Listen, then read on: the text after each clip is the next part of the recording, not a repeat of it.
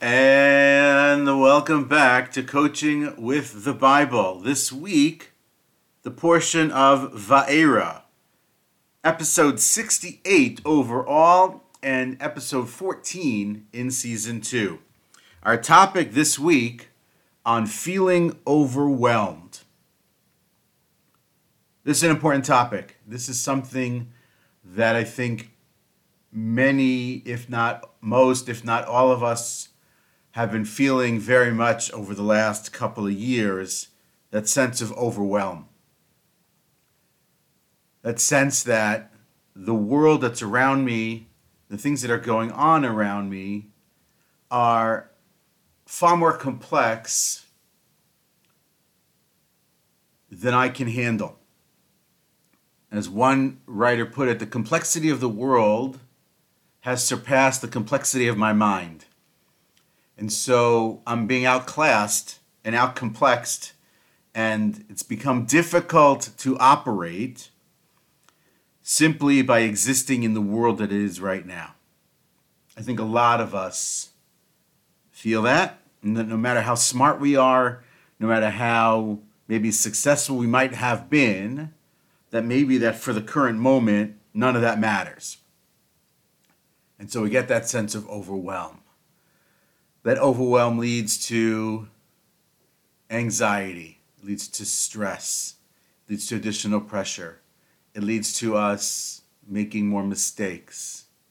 It leads to us almost stopping in our own tracks, unable to operate, to move, to do anything. If that sounds familiar, if nothing else, know that you're in good company, because that's a lot of people. I count myself among that group as well. At certain moments, that could be end of calendar year like it is right now when you're super busy with things at work. It could be holiday season. It could be whatever it is, or whatever time it is that you feel that. But in the world we're in right now, I think we all feel that in some way, shape, or other. And I bring it up this week specifically because I do believe that overwhelm finds its way into this week's Bible reading, into the portion of the week, and a set of 4 words that for a long time I have thought about and wondered about, but haven't had the time or the focus, let's say, to study them and sit on them specifically. And it comes to us in the 6th chapter, verse 9 of the book of Exodus. Moses has just delivered this incredible speech to the people. He has revealed to them the notion of redemption. He has gone through the 4 languages of redemption. These are the words that we repeat, that we talk about, that we have symbols around come the holiday of Passover, at the Seder itself, the 4 languages of redemption. Moses shares this with the people. This should be like the highest moment. This should be this incredible moment of faith, of belief, of excitement, of spirituality, of preparedness for leaving. And the Bible tells us in verse 9 that they couldn't hear him. They couldn't hear him. Now, it's not the only time in our reading this week where we hear about the notion of hearing. Pharaoh doesn't listen. Multiple times he is accused or described as someone who doesn't listen, and therefore his heart is hardened, or he hardens his heart, any one of those two. So the concept of being able to hear is important, but it doesn't just apply to Pharaoh. It applies to the people themselves. Moses comes, he speaks to them. The Bible tells us there these 4 words. Here are the Hebrew, and then let's work on the English translation and our understanding of what they are. The people couldn't hear Moses from what's called Kotzer Ruach and Avodah Kasha, from what would be a shortening of a spirit, that's the first one, and hard work. It's 2 things. And because of that, they couldn't hear Moses. Now, what are those 2 things? And why are they so powerful that they overwhelm their ability to hear Moses in the moment when he's speaking about their redemption? So the most obvious, the most basic one is simply that what's going on around them at the moment in terms of work and the workload is simply too much. They have too much on their plate in front of them at the moment. Therefore, they cannot listen, focus, hear Moses when he's talking about redemption. Call me when that big project is over. Call me in January when year end is behind me. Call me after tax season when I can perhaps give some attention to what it is that you're talking about. But until then, I'm up to here, right? You can't see me, but my hands are just about over my neck, right about my chin. I'm up to here with what I'm dealing with right now. I can't deal with more. So that's on like one level. Simply by virtue of the fact of having too much work, right? That's the second one, too much work. It brings in a sense of feeling that there is a shortness of breath. That's like a literal translation of the words, and many of the commentaries go in that direction. And it's a very vivid image. Moses bursts onto the scene last week. He comes in now again, and he tells them God is going to redeem the people. This is how, boom, boom, boom. And they're like, where do we get the straw for the bricks? What's the number of cities we have to build this week? What happens if we don't get to the quota number that we need? Like what are the Egyptians going to do to us? And Moses is probably sort of shocked or flabbergasted or frustrated by their inability to hear what he just said. It's falling on deaf ears. They are not hearing this speech. One of the commentaries, known as the Kli Yakar of Ephraim Lunchitz, says that perhaps it's the manner in which Moses said it, perhaps the manner in which Moses described it, and so it wasn't in the right terms, the right language, and therefore they couldn't hear it. All possible, all true.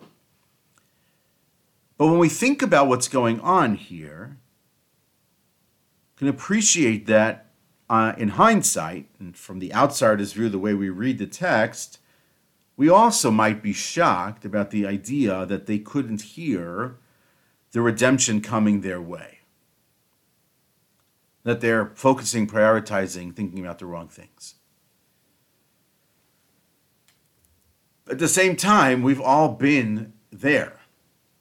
We've all been in that space where there's sort of too much going on, right? There's a quote that I saw today. Some days you feel like you're the ocean, and some days you feel like you're drowning in it. And so it could be that, when Moses came to them last week and told them that they're getting out of Egypt, that they had capacity for the faith that they needed to believe Moses at that time. And they did. And then it got bad. And then Pharaoh pushed back. And so maybe that faith is gone, as some of the commentaries say, that they don't have any faith anymore after the debacle that was that first meeting with Pharaoh.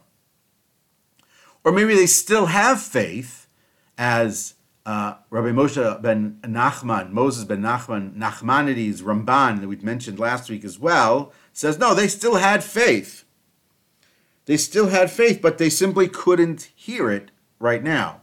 They simply couldn't turn their heads, their ears, their listening skills, their ability to pay attention, focus on what it is that Moses is talking about, because they have this fear that Pharaoh would kill them. They have this fear that his foot soldiers will beat them, and that they have responsibilities, and they have families, and they have other things, and don't add to that, I can't do more, Moses, I have enough on my plate. And so it's not just the work, it's the impact of the work on the people.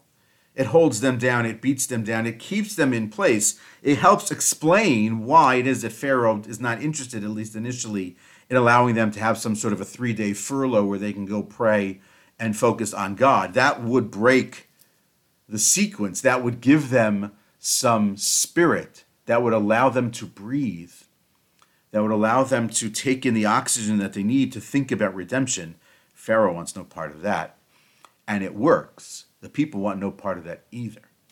And so it's not going to work that way. It doesn't happen that way. It's going to happen a different way. So Moses made the speech. They heard the words. They couldn't listen to the message. And it's going to happen a different way. Moses is going to have to go back and work harder. And so the sense of overwhelm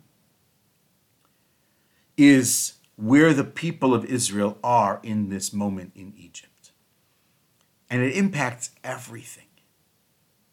What they can focus on, what they can work on, what they can do, how they can be of help, how they view themselves, how they view their relationship with Pharaoh, how they see their relationship, with the Egyptians.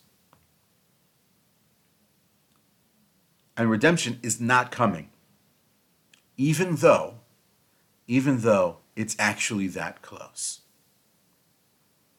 Even though this is the worst moment they're going to have, or the last worst moment they're going to have, because after this, the plagues start, the work eases, it gets better, and then they leave.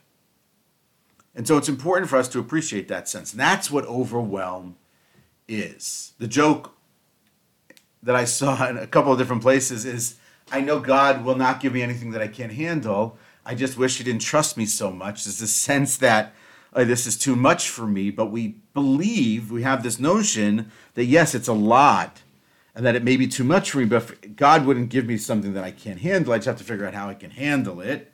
Maybe God shouldn't give me such big things or trust me so much to handle so much. And so it's important for us to appreciate the sense of overwhelm, the concept of overwhelm, that it's so normal and so regular and so much of what people actually feel and believe about themselves in this circumstance, in this situation.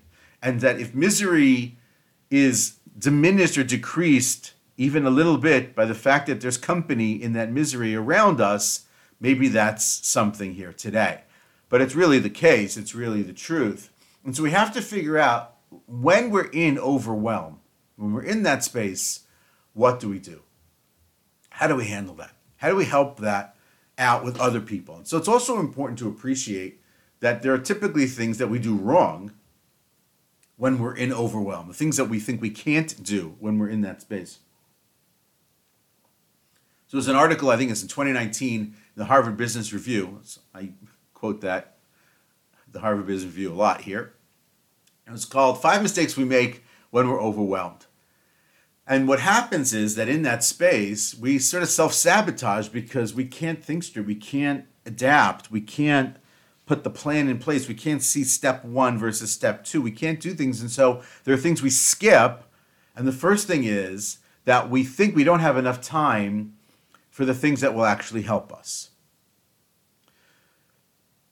So let's say we're overwhelmed at home, and having someone come in for an hour or two a week to help with, watching children, helping with homework, cleaning, emptying grocery bags.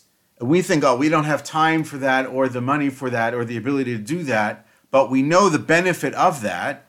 So we make the mistake of believing we don't have enough time for that. But if we made that time, if we invested the time that it would need to get that done, how much else it would alleviate for us.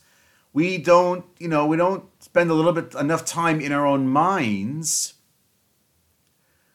focusing on the unconscious, the things that help us get things solved, the part of the brain that operates when we're in distress that allows us to actually come up with solutions. And so we focus and we hyper-focus on the moment and something that we think is important that isn't, rather than allowing ourselves to take a minute to think, to ruminate, to even unwind, if possible, so that we can get to where we need to get to. We also very often think of overwhelm as weakness. And so we're shamed and the anxiety increases because we think that being overwhelmed is some sort of weakness. The truth is, what's actually happening is that our life isn't falling apart. It's just that our thoughts are falling apart. And that if we can sort of hold that a little bit together, or we can get people to help us out, then we realize that, okay, we can pull this back together. So sometimes we get so self-critical about the fact that we're overwhelmed that we don't allow ourselves the space or the time or the ability to breathe and to work it out, because we're so self-critical and so ashamed and embarrassed about the fact that we might feel overwhelmed. It's totally normal, and so we have to think about how we want to do that. We often withdraw from people who actually can really help us in the moments when we feel overwhelmed, and we don't like to ask for help. We don't like to ask for handouts in whatever shape they may come because of that overwhelm. It's part of the shame that comes with it. It's part of the anxiety that comes with what are they going to think of me when I'm overwhelmed, and they don't realize that that person is probably overwhelmed also and would actually appreciate the opportunity to help somebody who's overwhelmed at that moment. So we need to appreciate that it's totally normal. We need to appreciate that we do make mistakes, but that we can actually do more to help ourselves in the overwhelmed space. A lot of the literature tells us that the first thing we need to do is really to figure out what the primary source of our overwhelm is. That's sort of 80-20 thing. Like, 80% of our overwhelm is maybe 20% of the actual things, or the other way around. 20% of our overwhelm is coming from whatever it is, right? However you want to understand the 80-20 rule here. But the idea that X item on our list can alleviate Y percentage of our overwhelm, of our stress, of our tension, of our anxiety. So that's valuable to be able to assess that. It's valuable to be able to put that into the right sequence. It's valuable to be able to then see, okay, that's what's hurting me. That item I can actually delegate to somebody else. Or that thing is an assumption I'm making that's a mistake. And if I can assume differently, or I can think differently about that thing, then 80% of my overwhelm goes away. So being able to pinpoint the overwhelm, the source of the overwhelm, for the people of Israel, that was pretty obvious. It was the endless, mind-numbing work that they were going through, the quotas that they had to experience, the fact that they'd been there for so long and it had been so bad, and that the first meeting with Pharaoh had gone so poorly, or it appeared so. Can appreciate where their overwhelm is coming from.